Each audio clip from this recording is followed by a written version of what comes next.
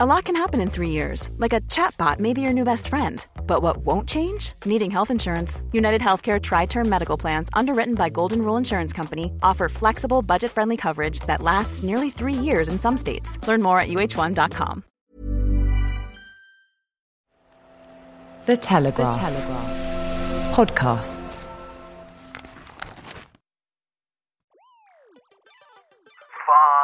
I think we do have all the ingredients for a perfect storm. We didn't do Brexit, in my view, to be a highly taxed, highly regulated European social democracy. We did it to become a lowly taxed, smartly regulated Singapore off the coast of Europe. They are taking you on and you are fighting back with interest. You're basically saying to the GP's trade union, aren't you? Come on then if you think you're hard enough. Boris has told the French to prenez une grippe today. I think it may be our own Prime Minister who needs to prenez une grippe. We have liftoff. Welcome to Planet Normal, the Telegraph podcast with Alison Pearson. Hello? And me, Liam Halligan. Hey, guess what? Waitrose is out of pita bread. That was the shock call co-pilot Pearson took this week from one of her most senior deep throat sources, undercover in the heart of Middle England. Yes, that's how bad it's got, dear listeners.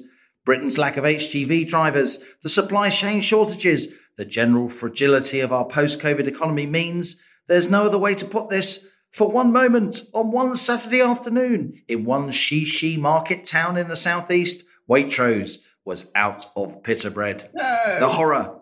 This could be the equivalent of that gun going off in Sarajevo in the autumn of 1914, the flapping of butterfly wings, the hair trigger event that unleashes a wave of discontent across the home counties and beyond. Combine that aberration with a looming energy crisis, stroppy trade unions, rising inflation, bad-tempered wage bargaining, and it really does seem, as Planet Normal's been saying for quite a few weeks now, we're heading for a winter of discontent. Co-pilot Pearson stockpiling candles. She's practicing brushing her teeth in the dark. Now is the winter of our discontent, declared Gloucester in Shakespeare's Richard III. Maybe not now, Alison, but soon. I don't want you mocking co-pilot. My designated shopping Sherpa, who is sent off Himself. in his befuddled male manner. Him indoors. Waitrose is out of pita, he reports. Mark my words, Halligan, historians of the 22nd century are going to be saying, the minute that Waitrose... Next it'll be the Tara Masalata. There'll be no end to it, will there? Now, don't be ridiculous. That's alarmist. That's irresponsible journalism. Waitrose will never, ever run out of Tara Masalata, okay? If Waitrose has run out of Tara Masalata, we've got much bigger problems to be thinking about, okay? We certainly have. But can I start the show by saying...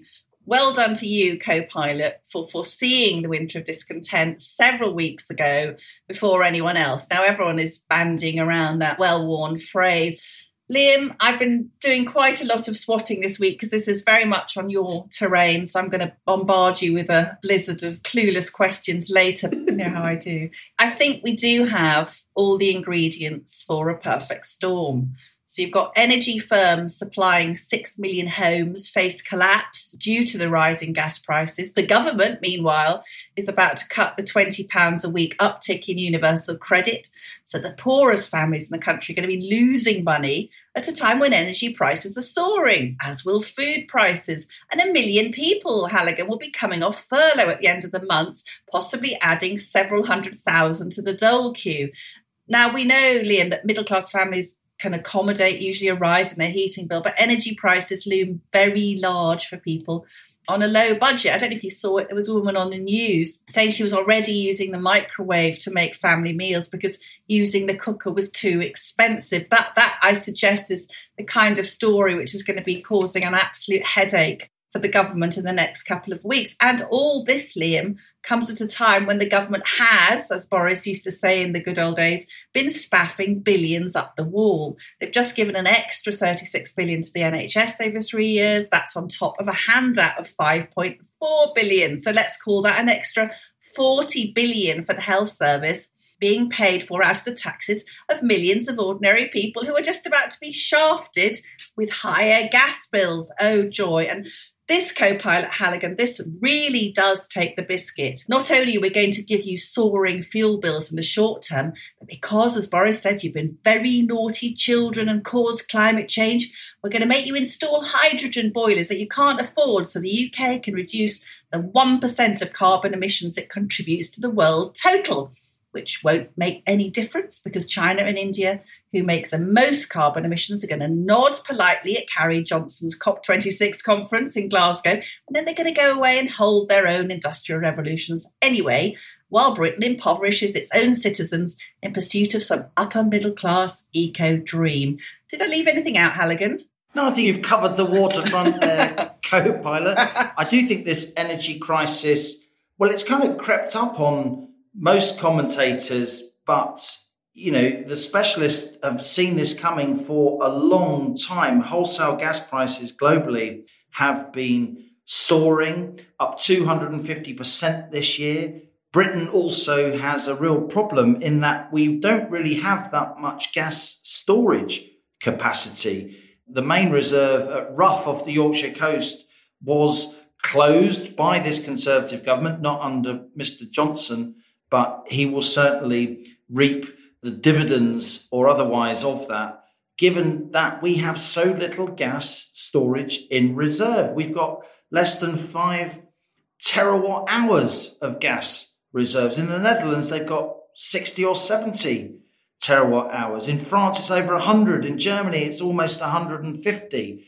And at the same time, our nuclear capacity, which typically provides around a fifth of our energy, a lot of our nuclear reactors are involved in what's called unplanned maintenance, i.e. they're clapped out and they're not working and we're trying to get them going again and we're not, and we haven't invested in that sector. Look at Hinkley Point in Somerset. That's been delayed again and again and again. That won't come on stream till the mid-2020s, probably the late 2020s at the earliest. We've lost a lot of our domestic capability to build and maintain nuclear power, even though in the late 40s and early 50s, it was Britain which pioneered civilian nuclear power. We have made progress with renewables, but, renewables only work when the wind blows or the sun shines for the most part. So I do think we have an energy crisis here.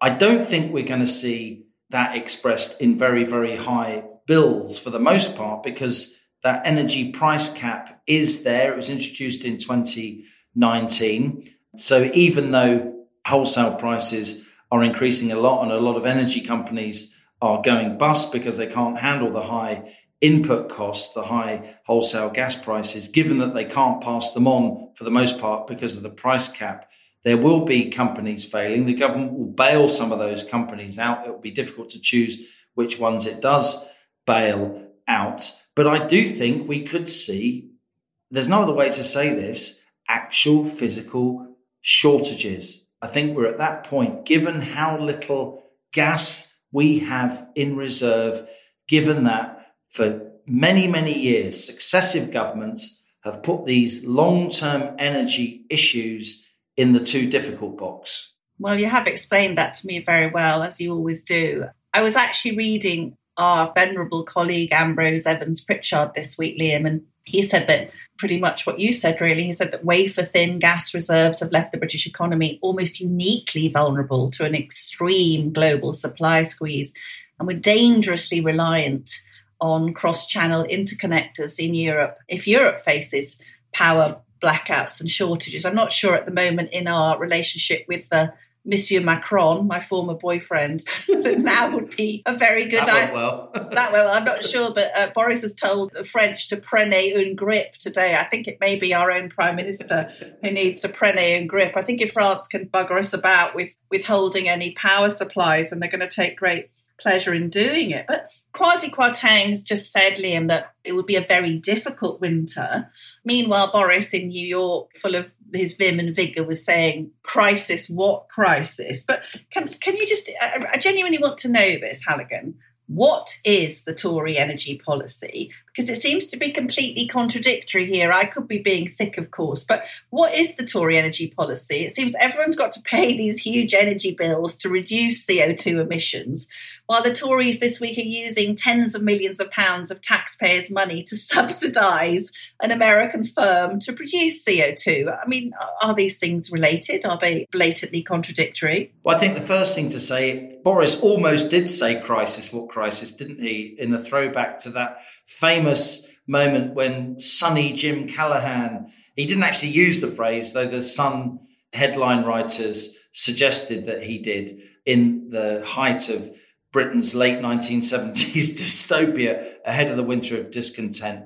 And I do think that the Prime Minister hasn't fully grasped the extent of this energy crisis that I think stems largely from a storage issue, the lack of investment in storage, and also the lack of investment partly in our nuclear programme, but also some other programmes. I think the Tory energy policy is to go green big time. It's all about, we are the Saudi Arabia of wind. It's all about green jobs. It's all about COP26 and pressing those right on buttons which appeal to lots of younger voters. But even the most ardent young environmentalists won't be impressed if they can't charge their smartphone because electricity goes off overnight. That won't look too clever. So I think this is one of these long-term issues that politics is just not good at dealing with. And it's not just the Tories, it's the Labour Party as well when they were in power. This is one of those Cinderella political subjects until, the ugly sister of reality turns up and biffs governments on the nose. I don't think a lot of these green policies are sustainable. I don't think it's going to be possible to just ban petrol and diesel cars, sales of new cars, fossil fuel driven in 2030. I don't think that's going to happen. I think it's going to be delayed and diluted. I don't think it's going to be possible in short order to require the whole of the country to install heat pumps rather than gas boilers. I think a lot of this stuff is pie in the sky. I do think there are technological advances that will help improve the environment. I do think there's a lot to be said for pursuing renewable energy and using, to some extent, tax breaks rather than government subsidies. I would use tax breaks to encourage that to happen. We do need to wean ourselves off fossil fuels, but we can't do it solely pretty much at the expense of consumers and taxpayers in general, which is what we seem to be doing. And you mentioned the universal credit uplift of £20, Alice. And here's a prediction. I don't think it will be energy prices that will force the issue on that, because I think consumers, for the most part, will be insulated from those really big energy price rises because of the cap that I mentioned. But inflation in general means the cost of living is soaring. The CPI, Consumer Price Index, is going up at 3.2%. I frankly don't think that's remotely a representative number. I think the cost of living is going up far faster than that.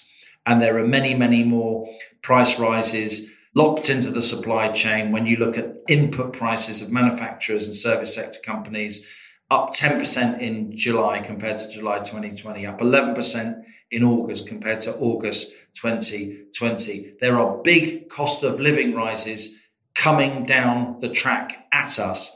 And I reckon in the end, if you talk to even some pretty hardline, fiscally conservative Tory backbenchers, a lot of them are saying to me now, do we really need this 20 quid? Shouldn't we just let people keep the 20 quid in terms of the cost of living rises that we're all seeing? It will be a gift to Labour. And I speak as somebody who's generally, as you know, pretty fiscally hawkish. Yeah, hardcore. Well, I wouldn't say hardcore, tough but tender. Naughty but nice. It would be such a gift to Labour to not make good on this £20 uplift. I mean, if I was advising the Prime Minister now, I would say, as Keir Starmer stands up, confirm it's staying. At Labour conference, which of course starts this weekend. I completely agree with you. I think it's going to be a massive own goal. It's always much harder to take something away from people, isn't it, than to give it to them. And when he was in New York this week, I mean, Boris was saying in an interview, but to keep the £20 uplift will cost between 5 and 6 billion a year, and that would be dreadful. And you were thinking, yeah, well, that used to be a lot of money, Liam, didn't it? But now, given the recent spending spree, I mean, 5 to 6 billion sounds pretty cheap to avoid a major political disaster. I mean, 20 quid, you could buy the whole pub around, right? Back in the day. Now you don't get change. If you and I go for a glass of wine, that's 20 quid. Yeah, with the wine I put away. But coming back to what you're saying about this, well, it's my Nora Batty phase, but, instead of calling them renewables, I call them unreliables. That's keep getting it in my head. We are, it seems to me we're caught between, the danger is we fall between these two stools of this marvellous green revolution, which, as you said, isn't going to be happening anytime soon, while the old things we rely on are just fading away. And Boris has said that the answer is to build this marvellous high-wage, high-skill economy. Great, but, what do we do in the meantime? Seems to me we're down to 3 bottles of butane gas for the barbecue. And the country is going to be, putting on 3 jumpers for the winter. I mean, to me, it looks like a huge... Put a hat on. Put a hat on. Was that Edwina Currie or was it Virginia Potterley back on the day? So what would you advise, Minister? Pensioners who are worried about putting the heating on. Put a hat on. Put a hat on. Alison, we've talked about the winter discontent just in the last part of this conversation. I think we can't let this episode of Planet Normal pass without discussing your absolutely magnificent broadside against the British Medical Association. They are taking you on and you are fighting back with interest. You're basically saying to the GPs trade union, aren't you, in your column this week, come on then if you think you're hard enough. Very unwise to pick a fight with a Welsh pit pony, Halligan. That's all I can say. Yeah, well, there is mounting pressure on GPs to resume face-to-face appointments to get them up to the 80% that we were seeing before the pandemic. We're now down to 57%. And we even saw the Prime Minister intervening this week with, Number 10 issuing a statement saying every patient had the right to a face-to-face appointment. Now, we've been shouting about this on Planet Normal for many months, haven't we, Liam? And we thought we'd got a bit of a U-turn when NHS England issued guidance saying GPs really should be seeing patients in person if they could possibly help it, and they just haven't done it. They're unbelievably arrogant and recalcitrant. They're not responding to the clear anguish which we've talked about. We hear, I mean, I get emails every day, Liam. You can't even believe how awful they are. My goddaughter's just dropped dead of something that wasn't picked up. I've got one of those this morning. I get so upset about it. We're not making light of this. We're slightly joshing because it's really pulverising, isn't it, to hear from our listeners a lot about the human fallout from the fact that GPs are not seeing people face-to-face at anything like the extent that they were pre-pandemic. And we are also hearing from listeners who live in Germany, who live in Spain, who live in Italy, that doctors there never stopped seeing patients in person. We've got an email later on about that, actually, which is very interesting. But what happened this week, Liam, which pushed the argument on a bit, was we had a report from University College London, which said that the pandemic is likely to have caused an extra 10,000 cancer deaths because of a lack of emergency referrals by GPs since the first lockdown. This negligence is likely to have resulted in 40,000 late diagnoses. But I actually approached Professor Gordon Wishart, who I hope will get onto the rocket soon, who's one of our leading cancer experts. And Professor Wishart told me that he thought that 10,000 excess cancer deaths was a very, very modest estimate. He thought it would be over 25,000 deaths over the next 5 years. Personally, I think it could be even more than that. And I featured in the column, Liam, what I do, I guess, in my journalism is I try to use human stories because they really, really cast light, don't they, on it? So I was talking this week about Jessica Brady. She died aged 27 Absolutely tragic. Last summer, she had stomach pains. She couldn't get a doctor's appointment, of course. She was back and forth on the video call and on telephone calls. And, they were giving her antibiotics, giving her this, saying she had a kidney infection, on and on and on until, she was ringing the surgery so many times. And her mother, Andrea, gave testimony, very moving testimony to the House of Commons Health Committee, just saying, that nobody was doing the pieces of the jigsaw for Jess. No one was realising that she was deteriorating rapidly. And tragically, by the time she sought private medical help, she was absolutely riddled with cancer. And she died 5 months after she'd been first tried to see a GP and failed. And the thing that absolutely set me off, Co-Pilot, I cannot believe this. This guy called Dr. Richard Roop, who is the clinical advisor for cancer at the Royal College of General Practitioners, he told MPs, listen to this, in general practice, we talk about learning events, and Jess's death is the mother of all learning events. I think the narrative we've heard is in a way a manifestation of essentially demand outstripping supply. Oh, mate, read the room. Read the room. Read the room. God. What this is a story. This isn't demand outstripping supply. This is an increasingly desperate young woman, a 27-year-old York University graduate, trying to access the healthcare that her parents have paid all their adult lives for and not being able to get it, and then dying because nobody would actually examine her.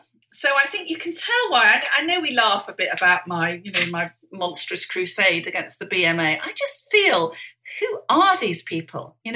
Why can't they feel things properly, Liam? Why don't they understand? This isn't just us. One doctor on social media said, Alison Pearson and her hilarious anecdotes. So I think the stage is set for a big clash between these white-collar medical unions and the government and the patients, because I think patience is running out.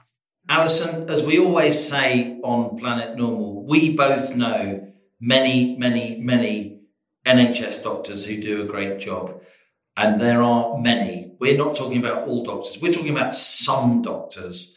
And we are responding to experiences in our own lives and above all the experiences of the countless, dozens, hundreds of people who have emailed us at planetnormal@telegraph.co.uk and told us about their experiences. So there's nothing at all monstrous about your campaign. I would say your campaign to highlight this issue of some GPs not seeing their patients, a trend that is completely borne out by the numbers produced by the NHS itself. Just 57% of GP appointments are currently face-to-face. It was 80 pre-pandemic, even though the government has told GPs to go back to normal. There's nothing monstrous about your campaign. It's a noble campaign. It's good journalism. As you say in your column, physicians, heal thyselves.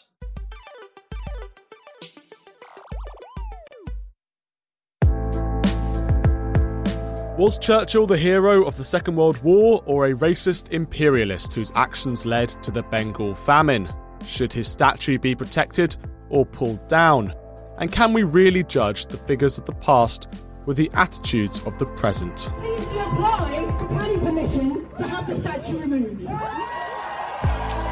My name is Stephen Edgington, and if you're enjoying this podcast, you might like History Defended, a new series from The Telegraph. In each episode, a leading historian defends a controversial historical figure. I play devil's advocate. There are some times in wartime when incredibly difficult decisions of life and death have to be taken. Winston Churchill, Clive of India, Bomber Harris, and Oliver Cromwell. Men whose actions still influence the world we live in today. Today is Victory in Europe Day. Search History Defended in the same place you're listening to this.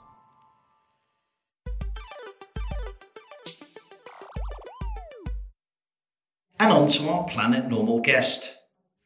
Richard Tice is a businessman, and since March 2021, he's been leader of a political party called Reform UK. Richard was a founder and co-chairman of the pro-Brexit campaign groups Leave.eu and Leave Means Leave. He then helped found the Brexit Party, was elected as a member of the European Parliament for the East of England in 2019, and when the UK left the EU and our MEPs came home, Richard Tice set up Reform UK. A French speaker with huge business experience abroad, Tice is a fierce patriot who, while always remaining polite during TV debates, doesn't mince his words. And I started by asking Richard Tice what opportunity there was now in British politics for Reform UK. I think the opportunity is clear in that many people have lost confidence in what the Conservative Party stands for and want a party that believes we need to cut taxes for the lowest paid and the smallest businesses, because that's the way you create higher growth. And with higher growth, you get higher wages. And with higher wages, you get more tax revenues to invest in much better public services. So we stand for cutting taxes, but we also stand in public services for reform. You know, it does what it says on the tin, Liam. And reform means reform. There's no point pouring in 10 billion every year into the NHS if you're not going to reform it. It's just going to go into a huge hole of bureaucratic blob and, frankly, bad management. So we've got a very clear, simple vision for the health service, Liam, which is we want zero waiting lists. Zero waiting lists. Just imagine, why do we accept waiting lists? Why have we been brainwashed into accepting waiting lists in the UK when actually across much of Europe, the idea of waiting lists is complete anathema? Think of the joy that would give to so many patients in agony, suffering. So we think there's a huge opportunity there to reform the health service. And then the third big opportunity is coming up with a smart agenda for reducing emissions. So those are the three things: cutting taxes, zero waiting lists, and a smart green agenda. How surprised are you, Richard, that a Conservative government is introducing tax measures that will take our tax take in this country, tax as a share of GDP, to a post-war high? I think people are astonished, and people realise now that they really cannot trust a single word that this government says. In so many different areas, whether it be vaccine passports, vaccinating children, and tax rises, they say one thing and then actually do the direct opposite. And, you know, they promised in the manifesto they wouldn't increase a raft of taxes, and instead, totally unnecessarily, they've decided to impose essentially austerity Mark II on the population, when actually what we need to do is we need to grow our way out of this crisis. And you don't grow your way out by raising taxes. You grow your way out by cutting taxes, putting your foot on the accelerator of growth. And I think most people who understand basic economics realise that that's the way forward. You know, I now actually call them, Liam, the con-socialists, because they're now the party of high tax and high regulation and nanny state. And look, if you want that, vote for a socialist. But I just don't believe that's the majority of people what they want in this country. Now, Reform has laid out quite a comprehensive set of economic proposals. In particular, you want to raise the starting rate of income tax to take more people out of tax. How much appetite do you think there is around the country for the kind of policies that you're putting forward, Richard? Hopefully, as more and more people hear about us, hopefully the appetite will be clear. The fact that we're proposing to take 6 million people out of paying any income tax whatsoever, with an income tax threshold of £20,000, which, remember, is still only 2/3 of the average national salary. You compare that to the Conservative plan, which is to bring another additional million people into paying income tax at the lowest level. And you think, hang on, folks, so you want to tax more people at the bottom end in order to relieve the tax burden on the wealthier, in order to pay for some of your policies that, frankly, don't make any economic sense. Now, the Tories have had a poll lead for a long time, but in some polls recently, they've lost that lead. But it hasn't been so much Labour gaining votes, has it? It's been smaller parties like your own nipping at the heels of the bigger parties, particularly the Conservatives. But in the end, I mean, how can you really influence outcomes, Richard? We had William Clouston on, who's the leader of the SDP, another person with a very well thought through policy platform. But it is hard, isn't it, for smaller parties like your own to break through?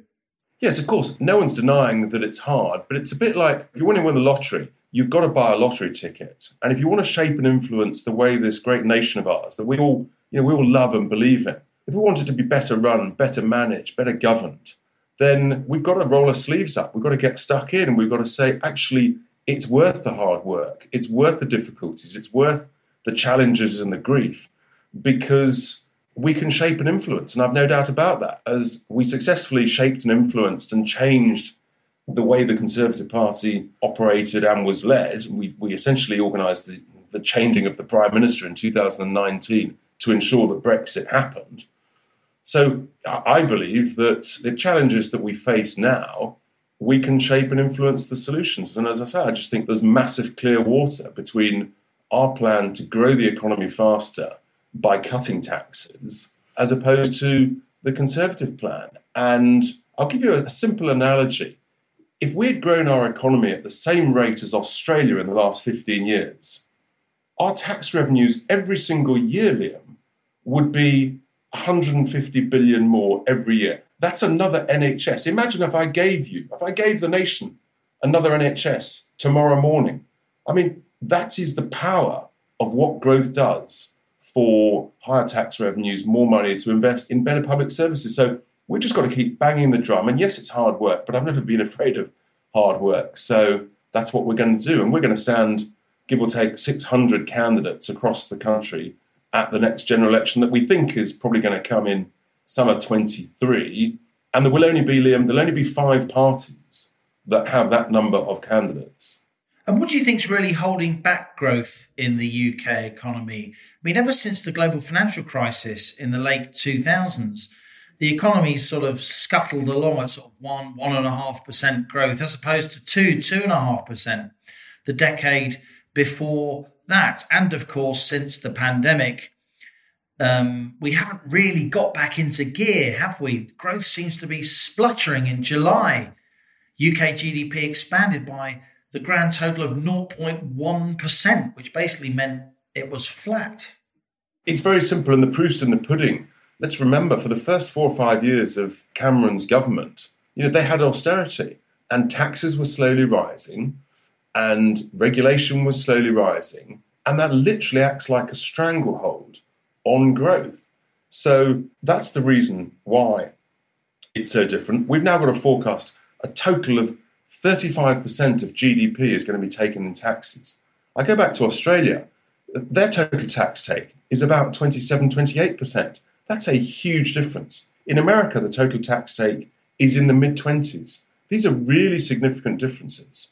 And we can get back to those levels. It's worth remembering, between the 2 world wars, we had sovereign debt levels that was about 150% of GDP, some 50% higher than the current levels. So, we can afford these debt levels with these very low interest rate payments. What I would do, Liam, economically, is I would put all of the current sovereign debt owned by the Bank of England, I'd make that into a wartime bond. Let's call it a Corona bond. I'd make it on a 75-year term with a fixed interest of 0.5%. And that deals with all the concerns about interest rate and refinance risk.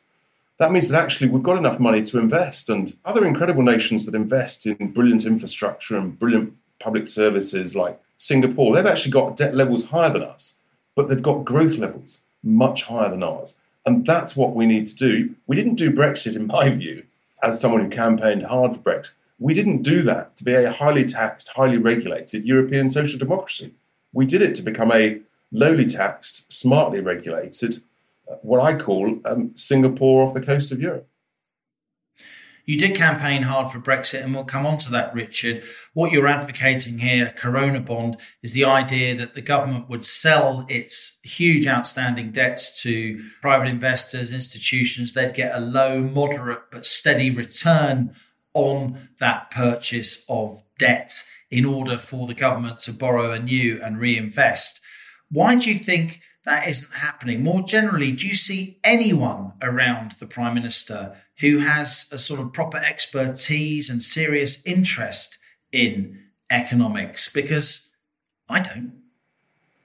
Look, clearly Rishi Sunak, the Chancellor, gets this. He understands it. But I'm afraid that he is a lone voice in a cabinet, frankly, where people are more interested in power than principle. more interested in position than values. And I think that fundamentally is where we're at. And you could say, look, that's always been the case in politics. I think we've got amongst the lowest quality cabinets that we've seen in our lifetime. And I think, I'm afraid, that is reflecting in the lack of debate about this. And in the nicest possible way, the Prime Minister, he's a great salesman. He likes the grand projet. He's a big spender. But he needs someone else to create the conditions for growth so that money is available. And it's just, at the moment, Rishi hasn't got the strength of voice or the support behind him to put his foot down. And I think that's to the detriment of the country's prospects. I think you're right, Richard. I think Rishi's instincts are on the money, to coin a phrase. But I don't see anyone around the Prime Minister daily in his face within the number 10 policy-making circle, if you like, aside from the Treasury, who really is putting across this kind of pro-enterprise agenda that you're discussing. And that's odd for a Conservative Prime Minister to put himself in that situation. It's completely odd. And the reality is, it's why I call them the con-socialists, because they genuinely are no longer standing up for what most Conservative voters believe is a fundamental principle of being a Conservative. That you want to have a smaller state, you want to cut taxes, you want to create higher growth. And that will lead to higher wages and better public services. All of that seems to have been completely lost, completely forgotten, completely ignored in individuals' pursuit of cabinet positions, and probably got the eye on the next job after Boris. And it's really serious. I don't think we've got many years left, because if you go down this route of high taxation, high regulation for much longer, you get to a tipping point where you've actually gone too far and you can't get it back. And I don't know exactly when that point is, but it's less than 5 years away now. We'll come on to Brexit in a moment, but just before we do, Richard, what's been your view of how the government in the round has handled this pandemic? What will future historians say when they look back on the last year and a half? I think we can all forgive this government for the early challenges and decisions they made. I think we all understand that. It was unprecedented. I realised very early, Liam, though, that this was a government, they kept using this phrase, we're making the right decisions at the right time based on the right science. And they've never really veered away from that. And they've never been prepared to admit that they've made some big mistakes. And I think really after about the first month to 6 weeks, I've become increasingly critical. History will show that the political choice of lockdowns, the collateral damage of that in terms of non-COVID lives lost and the economic damage, history will show that that was disastrous. It was a catastrophic series of decisions. And the evidence is there all to see. Look at a country like Sweden. They didn't have these strict lockdowns. They haven't had the economic damage. They've had less COVID deaths per capita than we've had. And they haven't had the excess deaths of non-COVID deaths that we've had. There are states in America that also prove that evidence. I think that's what history will show, is the political choice, and it was a political choice of lockdown, was the wrong choice. And that's the big lesson that needs to be learned. I think your judgment on this is similar to that of myself and co-pilot Pearson, isn't it, Richard? We all accepted the first lockdown with good grace. We all understood that nobody knew what this virus was, where it was coming from. But pretty soon after that, when it became clear that it really did massively disproportionately affect older people and we could bring it under control, and particularly since the vaccine, we think that lockdowns have been a kind of knee-jerk response rather than resulting from a genuine interrogation of all the balancing factors. And so I put it to you again, the Prime Minister on this subject seems to have surrounded himself only with the voices of certain scientists rather than getting a broader view from economists, psychologists, sociologists, and all the rest of it, given how damaging lockdown itself has been on loss of life. Completely. And in a sense, there's no such thing as the science. Science is never settled. Scientists always keep learning. And in the nicest possible way, scientists disagree in the same way that fine economists like yourself, Liam, you agree to disagree with other economists. Obviously, you always think you're right, but that's the reality. And what the Prime Minister should have done, he should have listened to a range of different scientific opinions, different advice, and then, yes, the politicians, they have to make the ultimate judgment. It's crystal clear that they listened to one route of scientific advice that's turned out, in many cases, to be wrong. And then I think the one time that the politicians didn't agree with the science, the scientific advice they were getting with regard to vaccinating children under the age of 16, they then suddenly decided that the Prime Minister is a journalist, the Health Secretary a former banker, and the Vaccine Minister a former pollster. They all of a sudden know more than the scientists, and they can ignore the experts of the JCVI on vaccinating children. And I think that's unforgivable. I think it's going to lead to some real challenges for us all, actually. And I think it's incredibly divisive at a time when real leadership is actually about trying to bring the nation back together and to build the nation's confidence again, which has been shattered, to build our self-belief. And this is a moment for really strong, bold, unifying leadership. And I just don't see that, Liam. Already they're talking about further restrictions in the winter, when actually we need to be saying, look, we've got a plan B. I wrote recently in the Telegraph, they printed my article saying that we need to rebuild the Nightingales now. We need to have a reserve force of medics, let's call them the medical reserve, a bit like the TA, of retired medics on standby, so that if there is some form of epidemic, whether it's a COVID variant or whether it's a flu epidemic, that the NHS has got the capacity to cope, whilst also being able to start trying to get on top of the massive waiting lists that we all know about. So these are some big leadership decisions. Finally and briefly, Richard, you were at the forefront of the campaign for Brexit, helping to run Leave.eu, which worked alongside the official Vote Leave organisation during the referendum campaign. Are we making the most of Brexit? We've got the space and the platform to make the most of Brexit, but at the moment, no, I don't think we are. I think certain people are doing their best. I think Liz Truss has started reasonably well, negotiating some trade deals. But the simple answer to that question is no, we can be so much bolder, so much more ambitious. And that's about confidence, it's about bold leadership.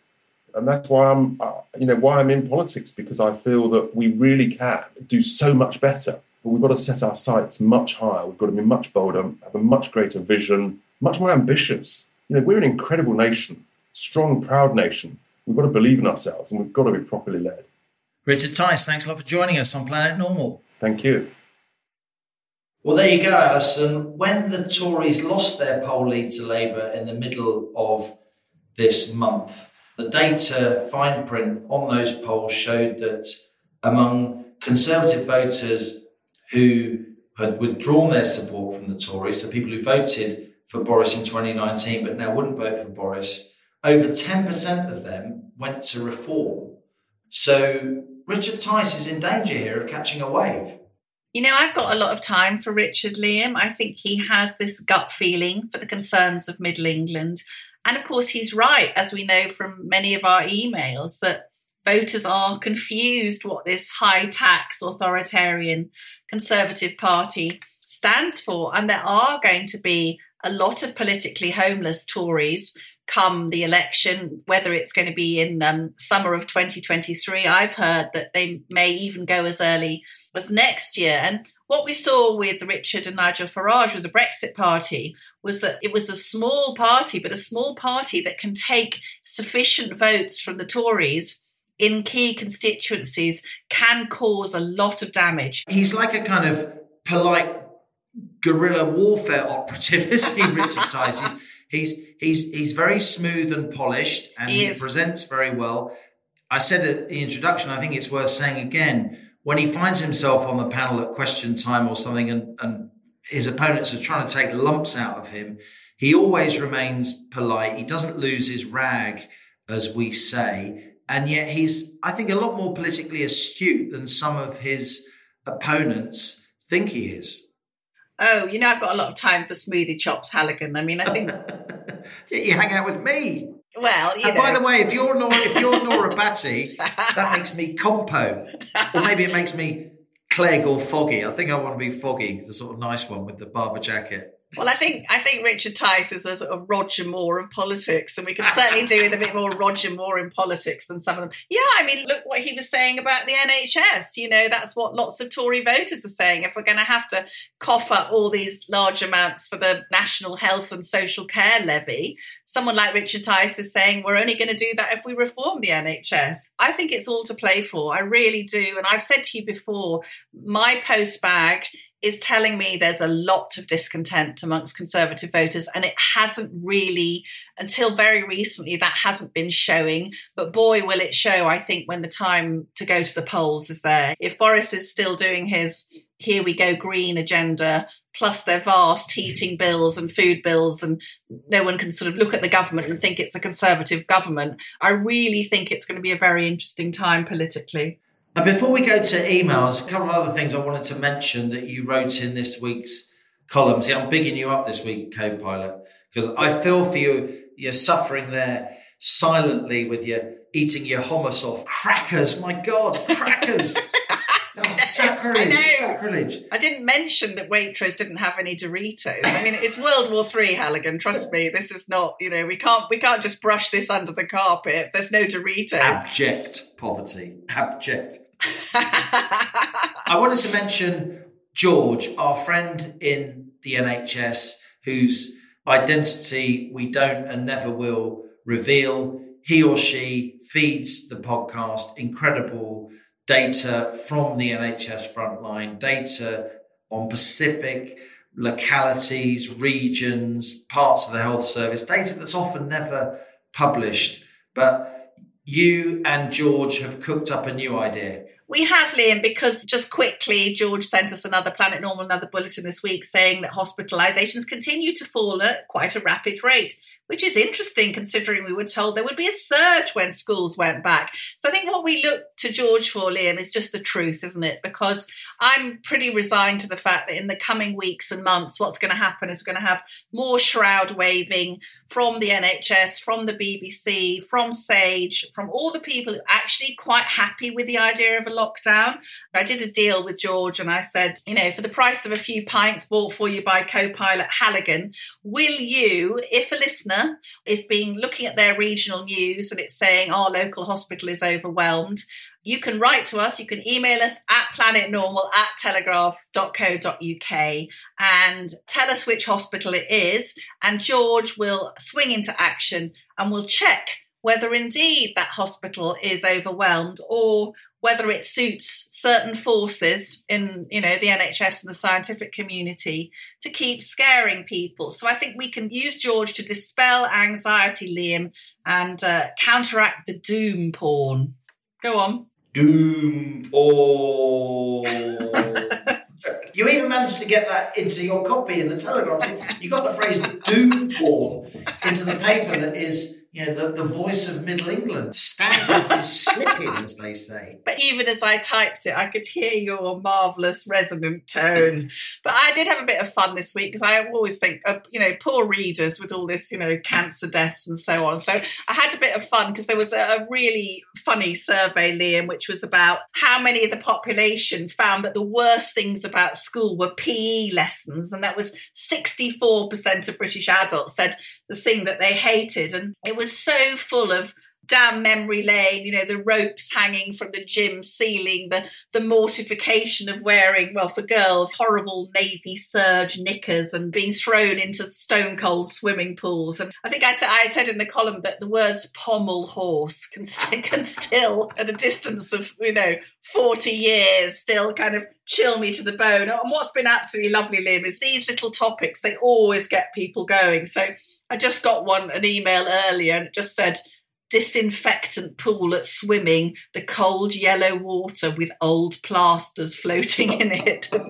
So if any Planet Normal listeners want to send us their gruesome PE memories, you, Halligan, you were a bit of a jock, weren't you? So you don't have any of this horror of not being picked for netball, well, do you? Firstly, in my day, it was PT, not PE. Physical training. Now, I mean, I read your column, as I do, loyally, and because it's the best thing in the paper, at least when I'm not in the paper. And it did make me laugh, but we have so much in common, but this we don't have in common because, I was the bloke picking the teams, mate. Now, I loved PE lessons at school. I loved sport at school. Sport for me was an incredible form of self-expression and outlet. But I totally recognise the trends you're talking about. And I have the same, when you read something and you can actually have your senses are heightened. You can actually smell things when you read. The sort of olfactory memory kicks into gear.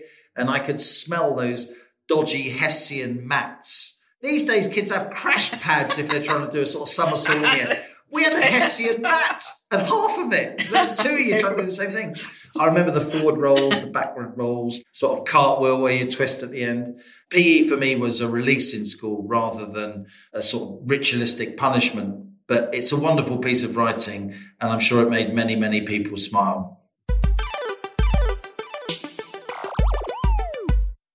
Now, on to our listener emails, a selection of the fantastic, funny, sometimes heartbreaking messages you send each week to planetnormal@telegraph.co.uk. Please keep them coming.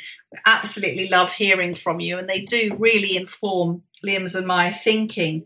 I spoke earlier, Liam, about emails this week which had strengthened my resolve to go on battering away at this issue of face-to-face appointments. And here are two emails I got in the last few days.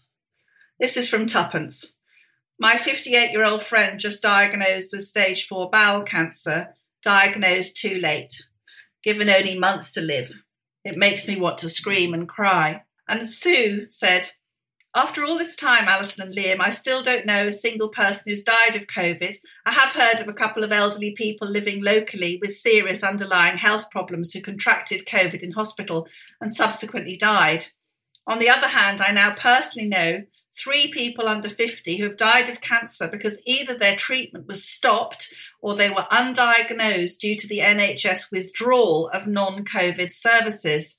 I also lost a 51-year-old friend recently to a pulmonary embolism, having been left in the back of an ambulance for 7 hours without hydration on a boiling hot summer's day. To say I have no faith in our sainted NHS is an understatement. Powerful emails there. This is from Annabelle. I'm turning to you, Planet Normal, as I'm unsure how to get the enormity of this problem into the public sphere. We run a private company manufacturing smoked salmon. We're a family-run business and have always been at the stretched end of coping, as have countless other small and medium-sized enterprises. We've been extremely lucky during lockdown. We remained open throughout and ran the company as normally as possible, not enforcing masks that we knew didn't work, and basically we tried to be normal. At the beginning of the first lockdown, many of our EU workers went home, and many of them have not returned. These are not new migrants, but most who have been in the UK for at least 5 years. I completely understand why the country voted Brexit. You only have to look at the shocking behaviour of all those in power in the EU to know that what we did was right. The downside is that we now have a massive labour shortage. It seems to be a common theme that, quotes, these people are taking our jobs and getting paid low wages. I'm not sure where these figures are from, but I can assure people that this is definitely not the case. The situation is now desperate. We need at least 40 staff for the run-up to Christmas, and we're already shorting our customers as we can't find the staff. We pay at least £11 per hour for unskilled work, and this looks likely to rise as we need to compete with Amazon, who are offering our staff a £1,000 signing-on bonus. I understand why they go, but the problem is that we're all sharing the same dwindling pool of staff. This is an issue across the board. It's desperate as many businesses, including ours, may be forced to close if we can't supply our supermarket customer base and make hardly any margin at all. We've sent emails to our MP, but they send placatory reports that show they've not the first clue about how a small business is run. Small businesses are the lifeblood of this country. Something needs to happen almost immediately. I really hope you can get this message out there, and I reiterate, it's not about wanting to overturn Brexit. We have to be able to have discussions on this, and I don't want this not to be discussed because of that. I've listened to Planet Normal since the first episode. You've kept me sane through the ever-darkening days of deceit and lies. Thank you both for all you've done. Many of us would have given up without you. Best wishes, Annabelle.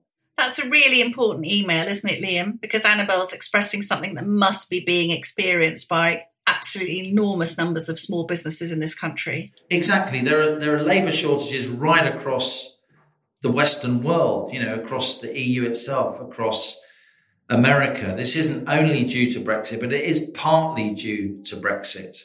And I think the government has to realise that it does need to smarten up, increase the pace of its visa system, so those skilled workers and indeed unskilled workers who industry need can be made available. Also, I think a lot of the people who have got leave to remain, that's why Annabelle says they've stayed here for 5 years, will come back after the pandemic is over. After all, the wage differentials between Eastern Europe and the United Kingdom remain absolutely massive. And many, many, many tens of thousands of workers who aren't in the UK at the moment will, I believe, come back in order to take advantage of the differences in wages. This is from Catherine. It's a shocking disgrace. I moved to Germany a few years ago and I'm able to get a face-to-face GP appointment within a few minutes of calling. When I told my doctor in Germany what was happening in the UK, his jaw dropped. He said, how can a doctor diagnose anything reliably without seeing the patient in person? Doctors, dentists and hospitals remained open as normal in Germany throughout the pandemic, even bravely seeing me when I had COVID last year. NHS doctors are disgusting, greedy and selfish. I've lost all respect and trust in them. This is from Brian. My not-so-fond memories of PE were experienced at grammar school, boys only. At every session, both for PE and games, there were 2 lines of boys. The right-hand line was queuing to enter the changing rooms. The left hand was for boys who were unable to participate due to either injury or illness. A sick note was required. The PE teacher would listen to your excuse, ignore it, and bend you over and slap your back. This happened to one boy who had a broken arm in a sling, an injury that had occurred the previous week in the same gymnasium. However, there was a more pleasant experience when I moved to a mixed grammar school, and for the local newspaper, we had to do star drops with the local beauty queen, who was crowned Miss UK. Nobody complained about that. Fantastic. Wendy says, Alison, I found your article on PE lessons hilarious and familiar. I can remember hockey lessons at my grammar school taken by our deputy head. I hated hockey. 2 girls had their front teeth knocked out on separate occasions. My abiding memories of being freezing cold, dressed in a Trutex shirt. Oh, the word Trutex, Liam, my God.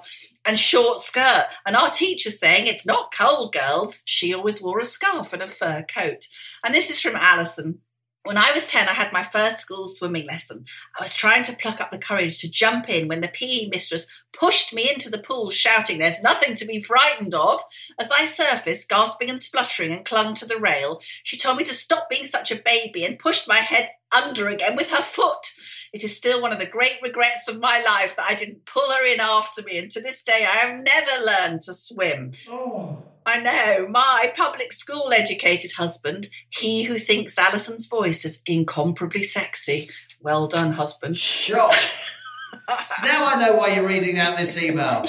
Now it comes clear. You just think I'm an irritating, chattering chipmunk, but some people think my voice is incomparably sexy. My husband suffered far worse. He tells me that on one occasion, he was a member of a victorious cricket team who, on their return to school, all got caned because they'd won by too small a margin. My God. They all were supposed to try their hardest to win by all possible means, without actually cheating, and then affect an insouciant disdain for the actual result. Because that's the English way. That accounts for half the cabinet, the behaviour, doesn't it? Go on, you finish off. You've got the last one. Oh, I can do this bit because there's no references to your sultry tones. Okay? If they were suspected of slacking, they got caned again. Pour encourager les autres. Although he still watches cricket, he maintains that running around in circles in your underwear to win a silver-plated egg cup is the most pointless waste of time and energy to be found anywhere outside politics. Fantastic. And on that bombshell, co-pilot, that's it for another week. As we leave our sanctuary of sweet reason, our flying refuge of reasoned views, email of the week, it's your turn. I think email of the week should be Annabelle with her very stimulating email about the struggles of small business. I think that's exactly right. Good choice. If you enjoy Planet Normal, do leave us a rating and a review on Apple Podcasts or wherever you listen. There's some suspiciously nice remarks there now, and not all of them can have been written by Halligan. Or even my copious cousin who you refer to. The ragtaggle bunch from County. What county are you from? County where? Come on. Meow. Right, okay. And every Thursday morning, Telegraph subscribers can talk to me on the Telegraph website. Just find the article labelled Planet Normal, leave a comment beneath it, and I will reply from 11 a.m. to noon. It is you, our wonderful, worldly wise Telegraph readers and Planet Normal listeners who make this podcast. We genuinely do learn so much from you and love to be in touch. Exactly right. Do keep emailing us, and as we speed away from our beloved Planet Normal and the madness of planet Earth comes back into view, thanks to Louisa Wells, Isabel Boujard, Elliot Lampitt, our producers, and our editor, Theodora Laludis. Stay safe, in touch with each other and with us. Until next week, it's goodbye from me. And it's goodbye from incomparably sexy me and Liam Halligan.